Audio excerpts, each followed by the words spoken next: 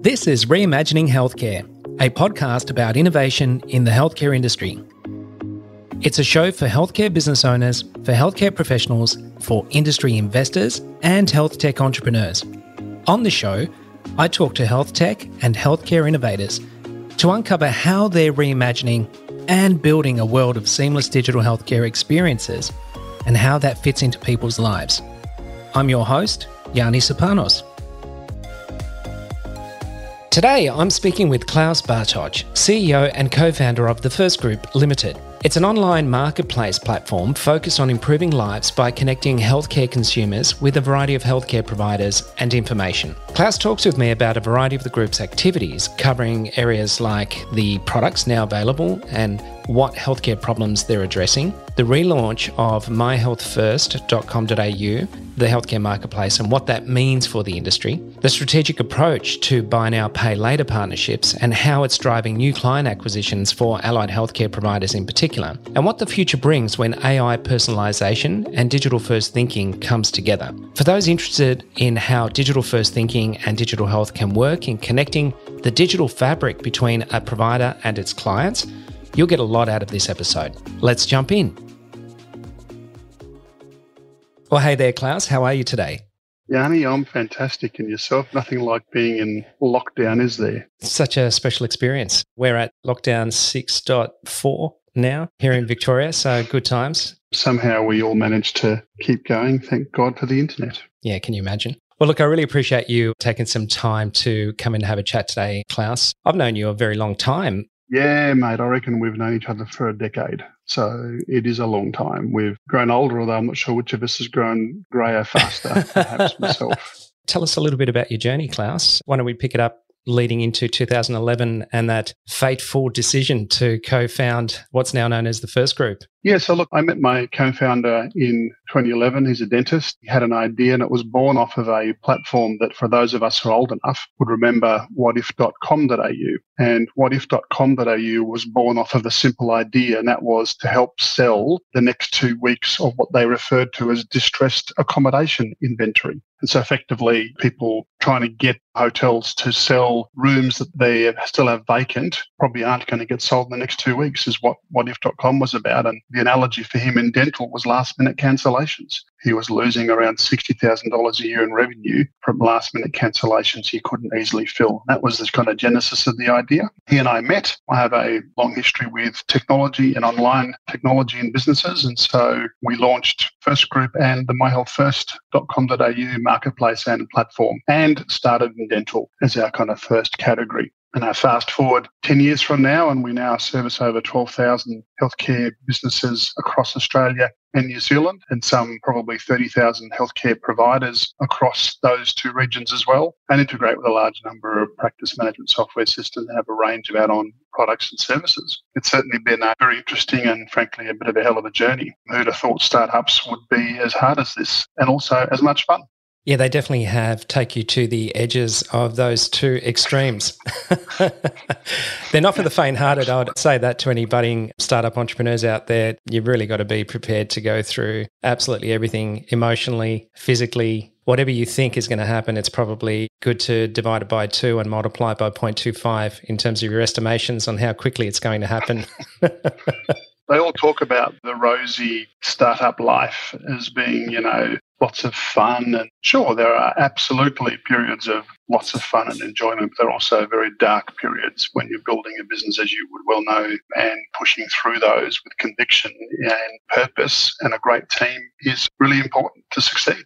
So just in that respect, so you're sort of 10 or 11 years down the road now, there's been a few acquisitions, you're a publicly listed company now. What's that journey been like for you as a co-founder of the first product to now having a number of products and a consolidated approach in how you're approaching the market?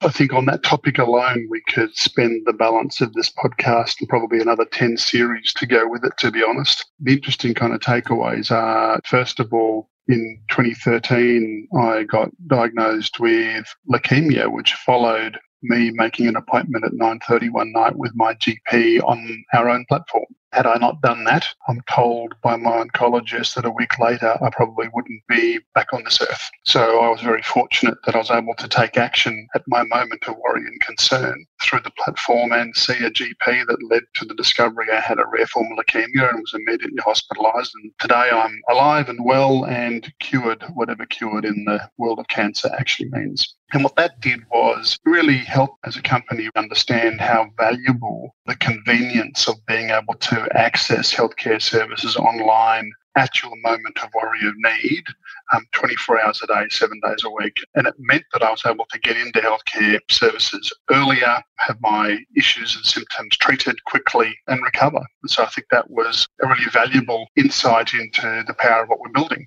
And ultimately what we're doing as a company is, if you think about it, and this is another interesting thing that I find fascinating about the healthcare market, is so much about what we do as a consumer, as a patient, when interacting with healthcare, hasn't fundamentally changed in a century. Sure, the telephone that we use to schedule appointments has got better, but we still got to call them. Although nowadays, thankfully, through platforms like ours, you can schedule them online, but there are still a large number of people who are still booking their appointments online with providers who don't yet use services like ours. And all the interactions we have are done the same way. And I find that fascinating and represents a real opportunity for us. And so we started monetizing more of the patient interactions and network that we were building with additional products and services that are helping bring more of those conveniences to consumers to, at its core, make that process simpler, faster, more convenient, more transparent, and available to you 24 hours a day, 7 days a week through the devices that you're familiar with. That sounds really simple. It's actually really hard to do and hard to do well. But that's what we're building as a company, is transforming the way we engage with healthcare. We started with how you schedule an appointment, and there are things that we've been adding over the years to do more of that. But in time, we hope to kind of broaden more around what we're doing and how we think about that kind of consumer journey. And importantly, get you to go back to my kind of 2013 cancer experience. I was sitting there in my lounge room, bothered and worried about an experience I was having cycling. I already commenced for 2 years then cycling to raise money for cancer research, of all things. And I had a problem with my right knee, which had arthritis, and it had gotten worse. That problem, though, had persisted for a good couple of weeks. And so I was kind of worrying about this issue, and then eventually prompted by my wife, who commented across from the kitchen, said, "Klaus, just get on the app, book an appointment with Greg, your GP, and find out what's going on." And so I did. The next day I saw him. And so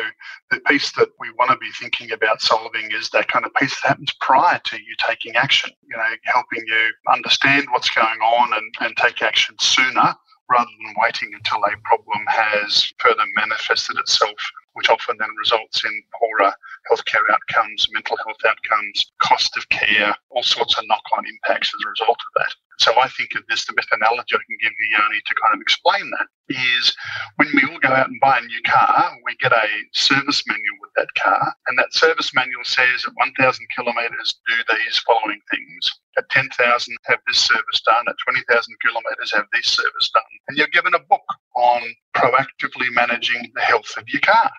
And we all do that, right? We all do that because we know that if we don't, the car breaks down, the cost of repairing it is more significant and the damage done is more significant and the inconveniences to our lives are more significant, and so we maintain and look after our cars. But we don't do it for our own bodies. And I think that's a travesty and a real problem. And at its core, centred around the way the healthcare system works, which is it is a reactive industry responding to problems when they occur, and not a proactive industry focusing on driving good healthcare outcomes and having you do the range of things you should be doing through the course of your life to avoid and minimise the prospects of these problems and issues arising. And so I think there's a real opportunity in helping consumers, people, manage their health more effectively using platforms like ours. And that's an opportunity that we are seizing with both hands and both feet and conviction to drive real outcomes for the industry that I think would be fantastic.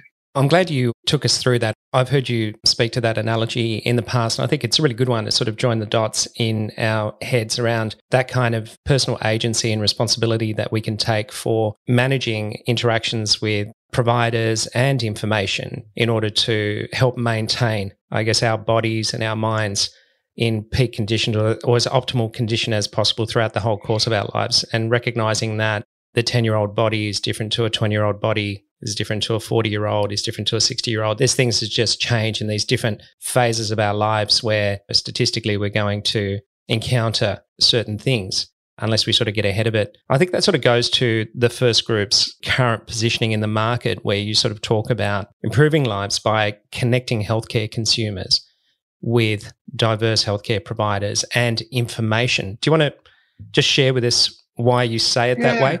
So what's interesting is, I'm now 59, and as a result, I've now had lots of different interactions and experiences with lots of different types of healthcare services. And I'm now more familiar with the kind of options that are available to me that I should be seeking and what to expect when I'm interacting with these services. If I kind of go back, what is now a long time, to when I was 18 or 20 or 22 or 25 and think about what did I know then about healthcare services. I didn't know much at all. And so understanding and educating people about their choices and what they can expect and experience is a really important part of helping people navigate the healthcare industry and the services that they create. Healthcare providers and healthcare businesses have been very good at adopting technology for managing what they do inside their businesses. But what they have not really focused much on is how they interact with patients and the kind of experience that they're providing with patients. I'll give you a couple of analogies here that I think are really interesting and quite relevant. So airlines understood over 20 years ago through lots and lots of research that they won and lost customer loyalty at check-in. That was the moment in which the consumer experience was most impacted and affected by the probability of their continued loyalty to that brand. Guess what we all don't do today anymore? The check-in is gone. We now do it online through our mobile app, and we have boarding passes on our phones, and we go straight to the gate. There's no longer that check-in period. Even if you're dropping off a bag, it's a bag drop-off. There's no interaction with humans in the kind of healthcare industry. The interesting challenge here is that we refer to consumers as patients. We don't refer to them as customers. And ultimately, it's those customers who are paying you to deliver a service. And if healthcare managed to migrate its thinking to understanding and operating like these are customers and how can I deliver them a better service that's more meaningful, we'll see a really interesting transformation occur. Bigger corporate organisations understand this. They see them as customers, and if you think about how they operate with really good systems and processes that are increasingly focused on how to provide the best customer experience. Small healthcare businesses, GP practices, dentists, optometrists and the like don't think enough about this kind of shift in the kind of way you think about the person walking in the door. And so I think, again, we see the opportunity to assist our customers, being the healthcare businesses and their staff and clinicians whom we service, as an opportunity to help them with the tools and training and the systems and processes to help them manage their customer relationship more efficiently, more effectively, more transparently in the way in which we want to be. And that's the opportunity that we're seizing. I mean, at the end of the day, these are small businesses run by people who are trained to be clinicians and by front desk staff who are often nurses or former nurses. They're not from the retail industry. They're not from customer service. They don't do marketing. They don't understand how to engage patients. They're not as IT literate in the way that other industries are. That, I think, is part of the challenge, is that they're focused on, and rightly so, focused on trying to deliver you the best healthcare service in terms of their treatment services they're providing. They aren't trained in or learn about good customer service and what's involved, right from first contact through to the end. I mean, some of the kind of interesting telltales for this issue from an industry perspective, what the industry calls recalls and in some cases calls reminders, which is when they are seeking to get patients back for their kind of regular periodic consult. In the case of people who wear glasses, it might be their annual eye test, which, by the way, isn't just about getting new glasses and getting vision reviewed. It's also about eye health, and that isn't talked enough about in the optometry industry, by the way. In the dental market, it's about getting you back for your 6-month checkup. And understanding what's behind the reasons for these recalls or reminders is also really important. But what's fascinating is that in the industry, and they refer to, the recall success, how successfully can you get a patient back for these regular periodic reviews and appointments. And on average, people's success in recalls or these reminders is they're getting between 20 and 40% of their customers back for their periodic appointments. Now, the industry's taken that as accepted, and that's okay. I can look at that and go, well, that means you're losing between 60 and 80% of your customers every year. Yani, if you had a business and you were losing 60 to 80% of your customers every year, you have to go and find another 60 to 80% of more customers to keep yourself alive, and you were in the retail industry, you'd be deeply worried. You'd be really, really concerned about that, and you'd be working hard on customer retention and what's involved in doing that. And the healthcare industry has accepted those statistics as normal. I think that's insane, because the consequence of normal is poor healthcare outcomes for the consumers that they've got a relationship with. If I don't come back for my regular 6-month checkup with my dentist, my oral health condition can decline. Poor oral health leads to a poor immune system and poor overall health, right? And the reason why that's true is because everything that you eat and drink goes through your mouth. And if your mouth is in poor condition, that affects your gut health. And if your gut health is poor, that affects everything else about you. And you can become quite ill as a result of having poor gut health and poor oral health. Dentists understand this. And that's why going back and seeing your dentist is so important. What's interesting is about a third of the country goes and sees their dentist religiously every 6 months. A third goes every 2 or 3 years, Yani, and a third don't go at all, unless they've got a real big problem. They don't go at all. In the case of eye health, seeing your optometrist every 12 months to have your eyes checked is not just about, as I said, checking your vision and whether there's been a deteriorating in your vision and making sure that the kind of glasses that you have are still suitable for you, but it's actually about eye health. I mean, did you know that 9 out of 10 people could have avoided going blind due to eye disease in old age? I mean, who wants to be blind in their old age? The problem is that unlike other diseases, by the time you as a consumer know or get a sense that there's something wrong with your vision, you've typically lost at least 40% of your eyesight. And by that point, it's now irreversible. Blindness is inevitable. And that's a horrible statistic. And it's so easily fixed by regularly having your eyes checked, by getting that regular service, if you like, with your eyes. And it's particularly important for people who are 40 and over. The older you get, the higher the risk of you getting various eye diseases. And it's only an optometrist with the special equipment that they have, they can detect these eye diseases early enough. We developed a really interesting website called lookdeeper.com. Deeper.com is a model for helping people understand the issues around eye disease. And as an audience, you should have a look at it. It's a really fascinating and a piece of creative that we're very, very proud of, that helps people understand. It's effectively what we call the iceberg. And it's an eye floating on top of the ocean with the bottom of the eye being like an iceberg. And it basically talks to the fact that eye disease is not something you can see. It's only something a specialist optometrist with their equipment can see. So I think I come at this with I'm not a healthcare provider, so I don't think of the industry in that way. I think of it in a consumer's way, which is, what can we do to make things more convenient? We all now expect certain experiences online. We now click through to services that we find more convenient and easier to interact with. We shop where the online purchasing experience is a good one and where the fulfillment experience is a good one. And we switch providers in much the same way. If the online experience with my healthcare provider is a poor one, we now know that 39% of people will switch to a new provider where that online experience is better. Again, healthcare providers think their patients are loyal to them. It's just not true.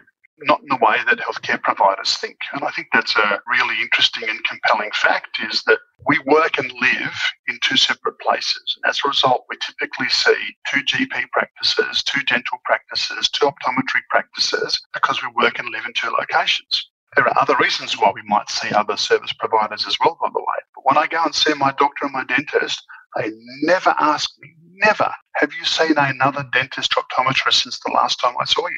And I think if they ask that question, they might be shocked at the answers that they'll get from that patient, presuming the patient is willing to answer honestly. And so I think recognising these things are true about the industry and thinking about, okay, so how do we change it? How do we change the way we as consumers interact with healthcare? A big opportunity here is in the adoption of good online products like the ones we're building that remove those barriers, that improve customer retention, that make the experience online more transparent, more proactive and more useful. They're the opportunities that we see, and this is what we're focusing on building over time. So we have a very, very large market in Australia and New Zealand. There are some 150,000 potential businesses in this part of the world that we believe we can service with our products and services. And now only less than 20% of those have actually adopted the kind of systems and tools that we're talking about here. So there's a significant road ahead and an opportunity to drive, I think, some really big changes that I'm quite excited by. And increasingly finding healthcare providers are also becoming quite excited by. There's definitely momentum and good, strong tailwinds in that direction now for digital-first healthcare service design and implementation. And I know that would resonate with you. I can sort of hear it when I speak. Every time I speak to you, you make references to customer experience. And customer experience is a whole collection of touch points that happen physically and indirectly via the digital mediums. And so when we sort of move in that direction, I think digital-first healthcare services would be a good way to frame how a modern healthcare practice should be thinking about evolving its approach to delivering customer service and customer experiences. I'm careful with the wording because I don't want it to be perceived as an alternative to in-person services. It's digital first, not digital only or exclusively. It just means that we're extending the front door right into the time, place, and convenience for the customer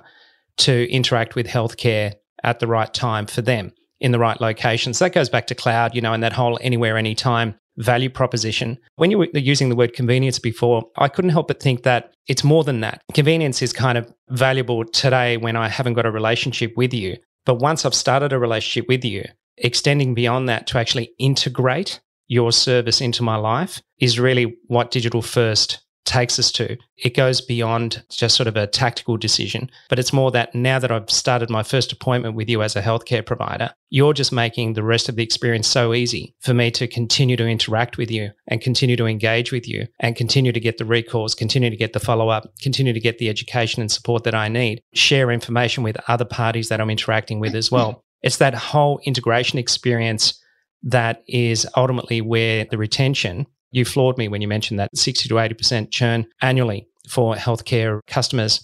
That's extraordinary. And, when we think about lowering the cost of healthcare, if we didn't have to advertise so aggressively in the healthcare industry in order to attract a new client, that would lower cost, wouldn't it? It would actually reduce some of the costs needed to actually just recover from all the people who are not returning and not coming back to the actual service. Software businesses know getting a new customer is vastly more costly than retaining one you've already got. And in healthcare, it's got its own complexities, but it's a really, really important point. Look, I agree with everything you've just said. You're completely spot on. The reason I talk about convenience so much is it is a massive human driver. So much of our lives has become complex, high demand, lots of information, lots of accessibility due to smartphones and the like and the internet, that we are bombarded with lots of information and content constantly.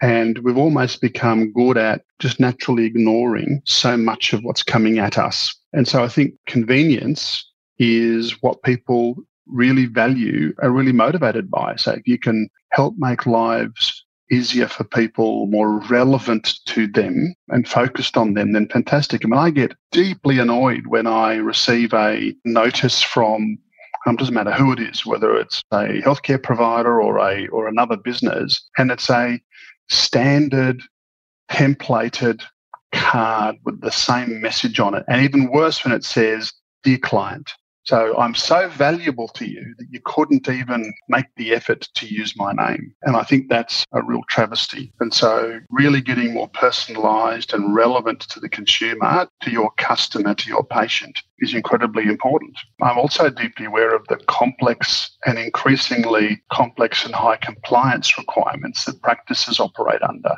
They have small number of staff, increasing complexity with the tools and technology they're required to become familiar with, constant changes in the regulatory requirements that they're having to manage and look after. And the people that are walking in the door aren't walking into a fancy room and a nice holiday. They're walking in because they're worried or ill. And if you're a patient and you're walking in and you're worried or ill, and that's what you're being hit with every single day, that has its own impact on people. And people become, front desk staff, people become jaded in the way they manage and engage patients because these people are worried or ill. They're not in a good headspace. And so I think understanding that about healthcare is also really important, because now you're trying to deal with, if I'm going to build and create a user interface and a user experience online, but the consumer I'm engaging, here they're going online because they're worried or ill. That's their headspace. And that also means that they are more easily influenced in a way that could be bad. And so respecting and understanding that headspace and being conscious of where they are means that you have to be very clear, very transparent, and very honest about the way you engage them in an online world, because the moment they sense that they've been taken advantage of or misled online, you're done.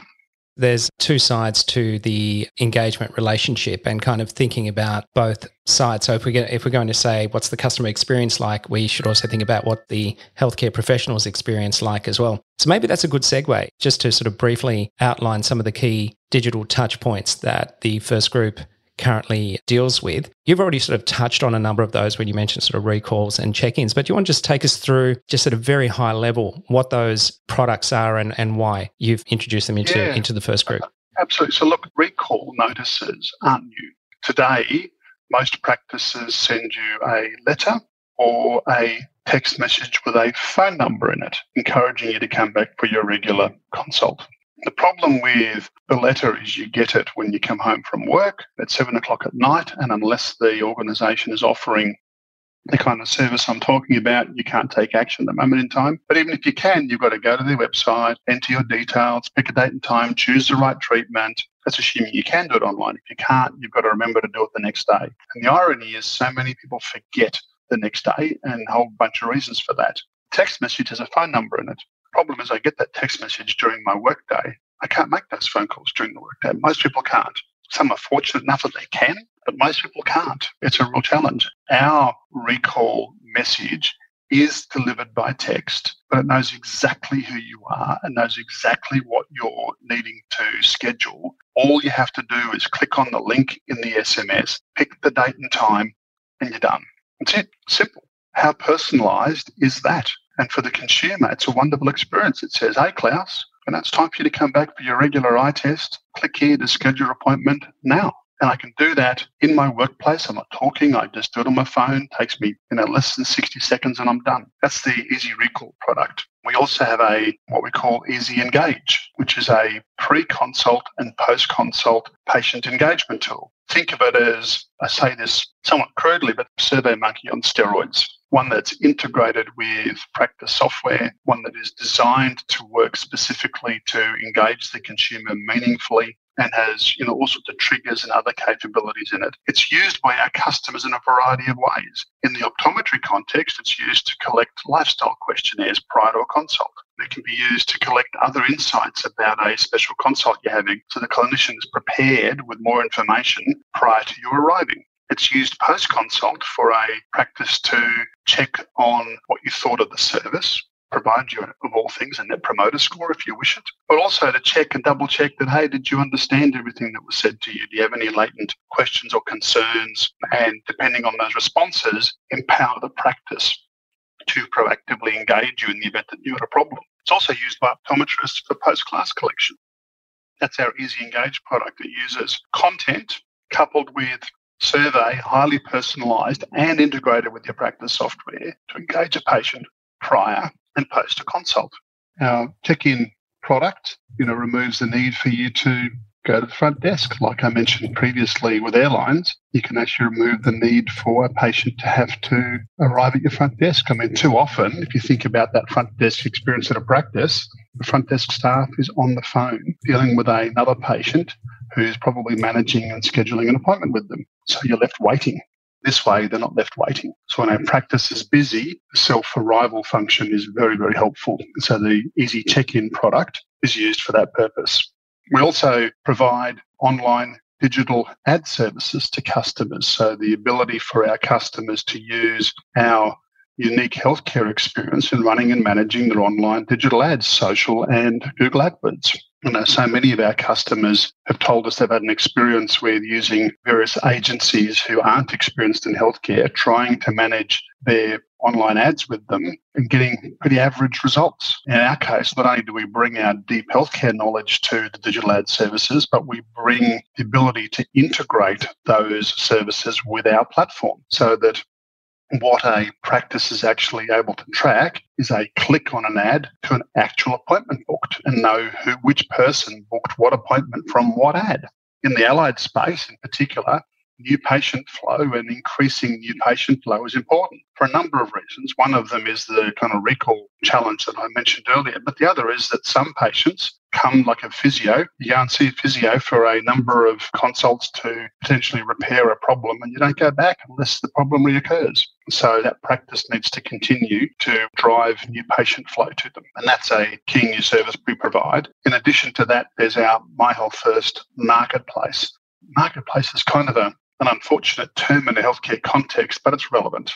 And that is, if I'm a consumer and I'm looking for a new service for the first time, so a dentist or a physio or a chiro, go to myhealthfirst.com.au, which is spelled myhealth1st.com.au, and search and book an appointment with a healthcare provider. Imagine being able to find real availability of a broad range of services online that easily. That's what My Health First does. And so it's a source of new patient flow and therefore new appointments for our customers. It's also a place where you can go to now and find, schedule and upload referral documentation to a specialist. The first time a GP has access to when a specialist is actually available and is able to, if they want to, schedule it there for their patient or invite the patient to schedule it themselves and upload the referral documentation as part of that process.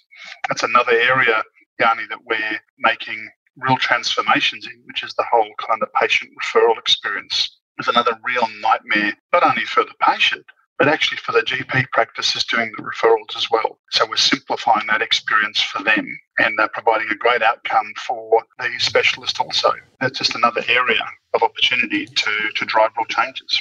That's great. So I guess the way I relate to that is that from a digital first thinking framework, you support some of the digital marketing that's needed in order to build that online presence and make sure that as researchers, potential clients or patients are looking around for information that relates to whatever their concern is or some kind of healthcare issue they're contemplating at the moment, they're able to find you more efficiently. And then as a result of that, they then click through to be able to book you for the first time through the My Health First marketplace. Beyond that, having the Easy Engage approach to be able to support intake, assessments, ongoing communication with clients in a structured and automated way, having all of that upfront is really about the convenience that you were talking about earlier. And then ultimately, when somebody's showing up at your practice, they're doing a check-in in a relatively seamless and painless way compared to the traditional models. So I'd imagine a lot of the clients that are using First Group products, they must be gaining some significant administrative efficiency. If we look at it through the lens of the provider now on the other side, so you've sort of described the consumer experience. What's the provider experience like? How are all of these digital touch points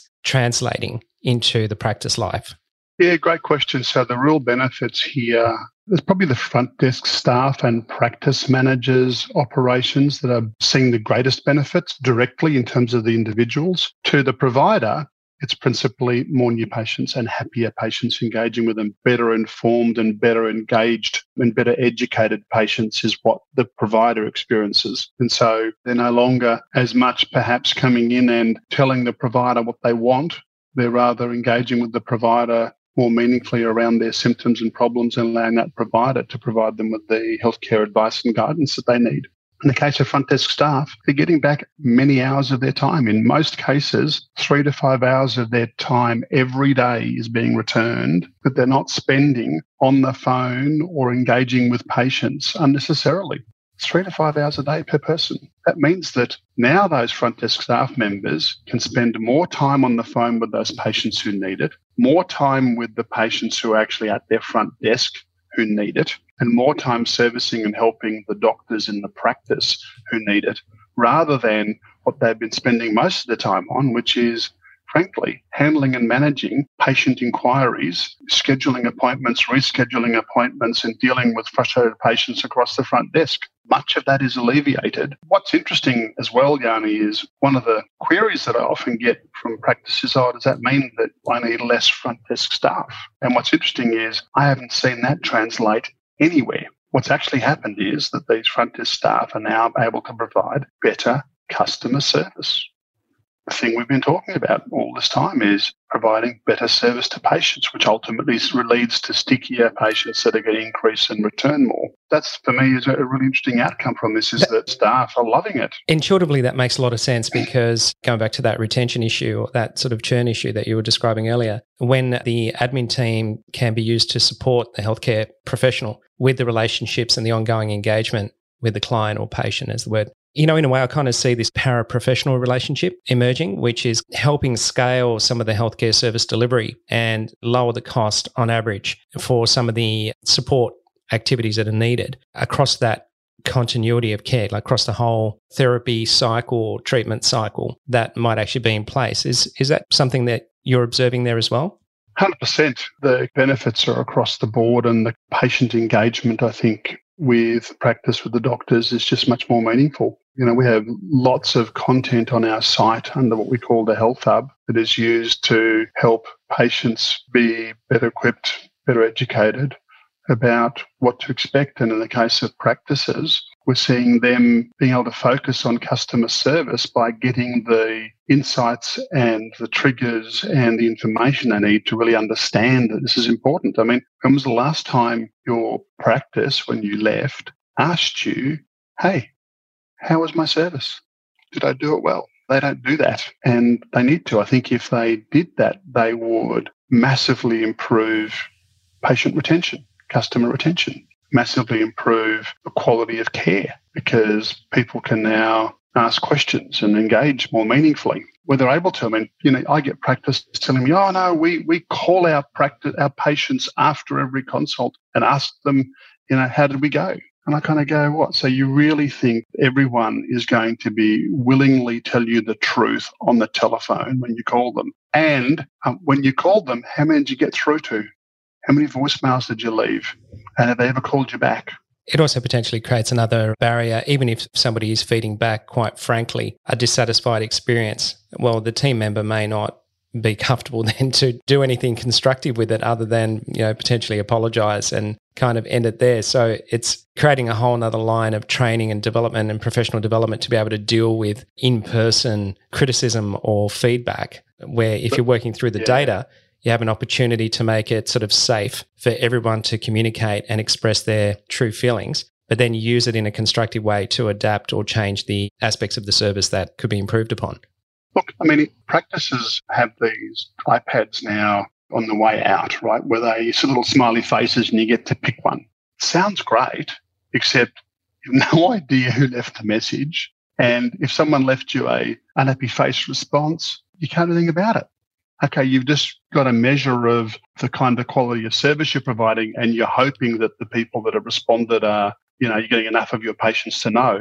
But those devices, in my opinion, are entirely useless. They're a complete waste of money. And sending a patient a survey where they provide you a response that is poor and to which you may respond to that a day or 2 or 3 later or never at all is also entirely useless. Yeah. The most effective response to a problem is one that you've responded to immediately, that someone's given it to you. And that's what our platform does. If you provide a a response that is below a certain rating or a response to a question that is categorized in a certain way, we notify the practice immediately, provide them the details they need to contact that patient immediately and deal with it immediately. If you get a phone call within half an hour of you giving a poor response, how do you feel as a consumer in any other business? How do you feel? Valued, right? Straight away, valued. You might be in a shitty place. You actually really appreciate when a company and a business makes an effort to engage you at that moment in time. I have a story that's going to digress to the airline industry again, but it's a personal story, Yanni, that you might find fascinating. This business was 1 year into having been formed in Australia. It's called Virgin Australia. And a guy called Jeff Godfrey was the CEO. I had an experience where I got on a flight to go from Brisbane to Sydney, or I think that's what I was doing. And I hopped on my plane, sat down in my chair, had my boarding pass, and someone came onto the flight and said, "Sorry, Klaus, when did you get off the flight? Your seat belongs to somebody else." I thought, what? I was travelling to Sydney on a business trip, and my attitude to it was, God's telling me, get off this plane, it's going to fall out of the sky. Don't argue, leave, right? And so that's what I did. Final destination. Yeah, I got up and left and thought, someone's smiling at me today, I need to get off this plane. So I was a nervous flyer then, no longer anymore, was a nervous flyer then. So I got off the plane and left the airport. And on the way home, I'm starting to stew. I'm starting to go, you know what? They've just ruined my day of business. That was a really terrible experience. And I had a boarding pass with my goddamn seat number on it, and I got thrown off the flight. What was that about? How could somebody else have my seat? I didn't understand. That made no sense to me. I wasn't a platinum flyer with Virgin then. There was no such thing at the time. And so I went home, and being in the business I'm in, I imagined what I thought Jeff Godfrey's email address would be, and I sent him an email. I thought, here's a guy, he's building an airline, he's got thousands of staff, lots of airplanes. And I went and wrote him an email and said, here's what's happened, and I'm not happy. I was polite about it, I was not happy. You know what happened, Yanni, that completely blew me away? Within the hour, my phone rang. It was Jeff. He said, Klaus, I've done my research. I've found out what's happened, and here's what's happened. A frequent flyer arrived, and we had given away his seat because he was late. So we picked you because you weren't a frequent flyer and threw you off the flight to give him a seat. And he said that was entirely the wrong thing to do. We've changed our processes, fixed the problem, deeply apologise, and by the way, the next 2 flights are on me, and here's the phone number of my PA, and she'll book and schedule them for you personally. I have told that story, I reckon, 1,000 times since that occurred. And for me, that's what customer service is about. When people like Jeff, who's building an airline, the pressure he must have been under, and yet he still found the time to ring me. I was a no one as far as the airline was concerned, and took the time out to call me personally. And I was mightily impressed with it. That's customer service. That's what customer service ethic and focus is about, and it is mightily impressive. Well, there you go. You're telling the story, as you say, possibly 1,000 times, but when you get it wrong, the story always gets told. So here's a good story. Guess what, Yanni? When our customers have a bad experience, guess who they get a call from? Yep, makes a lot of sense. I just wanted to touch on 2 or 3 things. One being that some of healthcare industry sort of puts together a whole bunch of tools and tries to do some of the digital stuff using what I call any tech, not actually fit for purpose, specifically designed for healthcare, taking into consideration privacy, security, and the unique workflows of healthcare. So I think that's a point that needs to be made in terms of the product set that you've put forward, but also in relation to the integration that we put in place with Core Plus as well, where we have that kind of seamless end-to-end sharing of information, unlike alternative ways of doing some of the things around digital marketing and digital touch points, things of that nature, which are not integrated, hosted and supported within the APP frameworks here in Australia to help professionals meet their obligations. So I wanted to kind of just touch on that. And there were a couple of other things that you didn't mention there as well, which are about payments and supporting the relationship for administrating payments between a healthcare consumer and a healthcare provider. But an extension of that is you're doing some interesting stuff with Buy Now, Pay Later as well. Do you want to just briefly tell us what is your current strategy with Buy Now, Pay Later to support healthcare? So remember, I talked about convenience and transparency as being key drivers and key things that are important, and talked a lot about the kind of what I'd call the retail experience, the consumer experience. And so what happens today in healthcare is by the time you get to what the retail industry calls the point of sale, or in the case of healthcare, the point at which you're required to pay your bill, or the point at which you're required to make a decision about adopting a care plan, you're now confronted with, how am I going to pay for this? And credit cards are increasingly less popular because they have high interest rates and they, gouge people left, right and centre. And these buy now, pay later service providers, led initially by Afterpay, have transformed that experience. In the allied market in particular and the specialist market, the buy now, pay later service providers are now being adopted in large numbers, significant numbers. There would be easily now 20,000 practices in Australia using one or more buy now, pay later services to support their patients. The problem is the moment at which you know that that practice offers a particular buy now, pay later service is when you're about to pay the bill. And if you aren't then a member of Afterpay or OpenPay or something else, you can't take advantage of that. And you may choose not to proceed with a care plan because you don't know how to fund it. And so what we're doing with our relationships with our buy now, pay later partners is to help a patient right at the moment that they're scheduling their appointment become aware of the payment options that a practice offers, including its buy now, pay later options and choices. And if a patient indicates during the booking process, for example, that they want to use Afterpay or want to use OpenPay or want to use Latitude Pay at their upcoming consult, we embed that into the practice management software system. So the practice can now prompt that patient comfortably and say, hey, I can see here that you're looking to use potentially Afterpay to settle the bill today or to fund your care program. And it's a much easier conversation for a practice to have with a patient when that's declared. Similarly, if that patient isn't already a member, we facilitate and help them sign up to become a member of that buy now, pay later service prior to their consult. What's interesting is the outcome it's driving for our customers, being our healthcare businesses, is significant increase in the number of new patients who are booking with them. So it is removing an obvious financial barrier, presenting patients with more choices and resulting in increased patient appointments for our customers. That's what we're doing with the buy now, pay later providers. And so we're really excited by what we're doing in that space. It's going to be very positive, Klaus. I spoke with Nick Grant from OpenPay a number of weeks back on the show. Yeah, expecting big things. You've kind of just reinforced one of the points there. Consumers do want to exercise their own choices on how they fund their acquisition of goods or services, and that healthcare is no different to that. So I think empowering them to exercise that choice should they want to, I think is super smart. And it doesn't surprise me that there's been that increase in new client acquisition through your client community as a result of that. Yeah, look, no one else is doing it. We seem to have been the ones that have come up with an idea in collaboration with these companies and are delivering a service already that is driving significant value for all stakeholders. And I'm really excited by that prospect. The other thing was just recognising that in Australia, there are unique characteristics of the healthcare system here in Australia in terms of things like privacy, security, conformance data with standards, data. So having the integration with a clinical information system like Core Plus and My Health First, and by extension, some of the other first group products there that deal with the B2C side of things, it can't be understated, because the alternative would be to subscribe to multiple component software to try and replicate what First Group Product Set has in combination with a clinical information system like Core Plus. And so the overall inefficiency in terms of data all over the place, multiple subscriptions, multiple usernames, passwords, more training, more development, higher risk of data breach, things of that nature compared to working with proper health tech that is seamlessly integrated, was really something that I wanted to get across today and also offer you an opportunity to comment on it. It's a really great point, and you're quite right. And we haven't talked about the fact that we also offer telehealth, for example, with payments.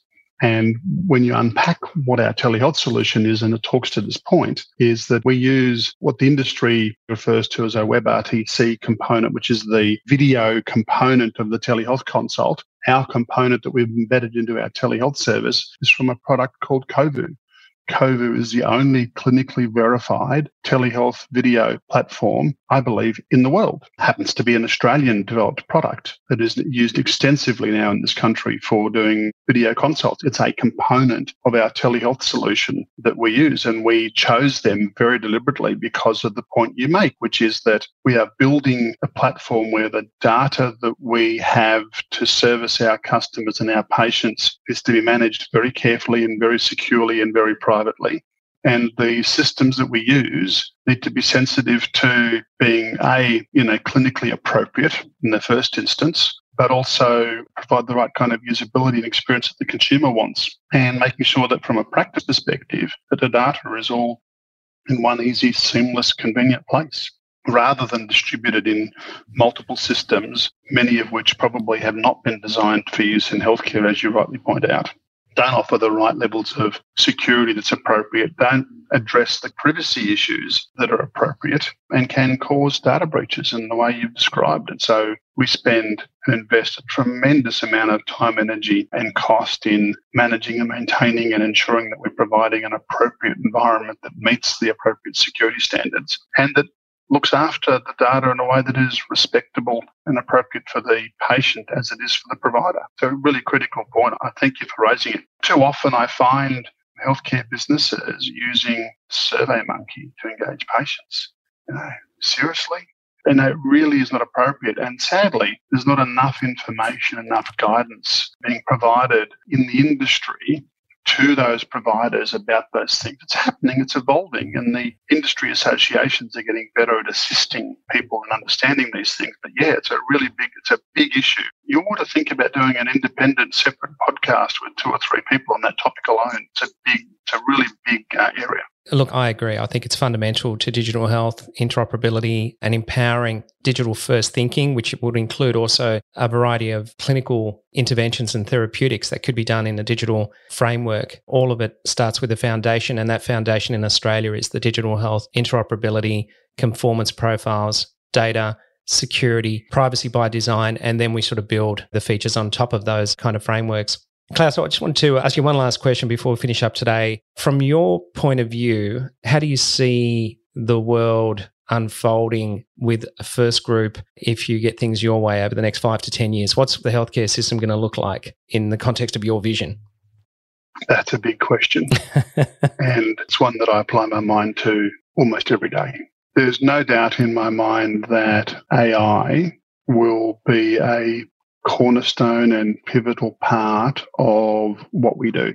Artificial intelligence can contribute significantly to good and better decision making and good and better online flows in the way patients navigate through a range of things and the way that doctors engage with patients. And so there's no doubt in my mind that over time what will happen is my kind of end ideal result is to create the penultimate app that's on your phone that you see as the most valuable utility for managing you and your family's health, period. And where right now there are thousands of healthcare apps out there, and they all do little different things. None of them integrate, none of them provide you with a sensible overview of not just your current state of health, but managing and navigating you through the course of your life. Very few of them know anything about you, in fact.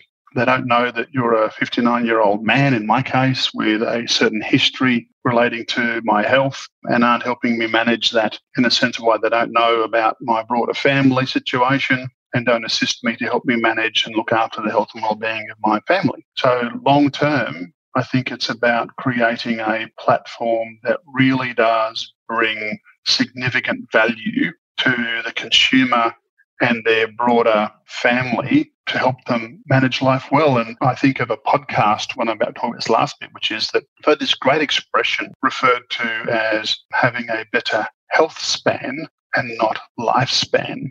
And I really love that expression because what it's referring to is growing old well, where you are in good health condition, you're mobile, you're healthy, and you're getting on with your life in the right way, versus having a long lifespan but being blind in your old age in an old age care centre potentially and not really living the quality of life that you would like. And I think if we can contribute to helping people have a better long health span, then I think we will have delivered on the vision and where we're going as a company, and I'll be pretty excited by that. Absolutely. Well, hopefully we won't be like the mechanics who have the work in progress project in the back of the garage while they're servicing everyone else's cars. in the process. But Klaus, thanks so much, mate, for coming along today and bringing us up to speed, I guess, with the first group. You've really come a long way with the breakdown in those products that really support that digital first thinking with touch points across, the introduction and the engagement and the continuation of a relationship with a consumer in healthcare, and some great anecdotes from your own life experience that clearly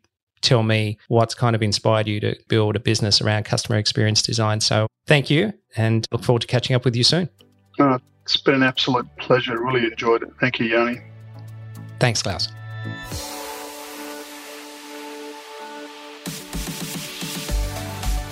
Thanks for listening. This podcast is produced in collaboration with Health Tech X, where we are working toward a world of integrated digital health empowerment for all people. If you'd like more info on how to get involved, head over to the website healthtechx.com.au. Or if you have any feedback about the show, you can reach out to me directly on LinkedIn, Instagram, or email by following the links in this episode's show notes. And finally, don't forget to subscribe to Reimagining Healthcare in your podcast app. And if you liked what you heard, leave us a 5-star review. It really helps other people find the show. I'm your host, Yanni Sopanos, and I'll speak to you in our next episode.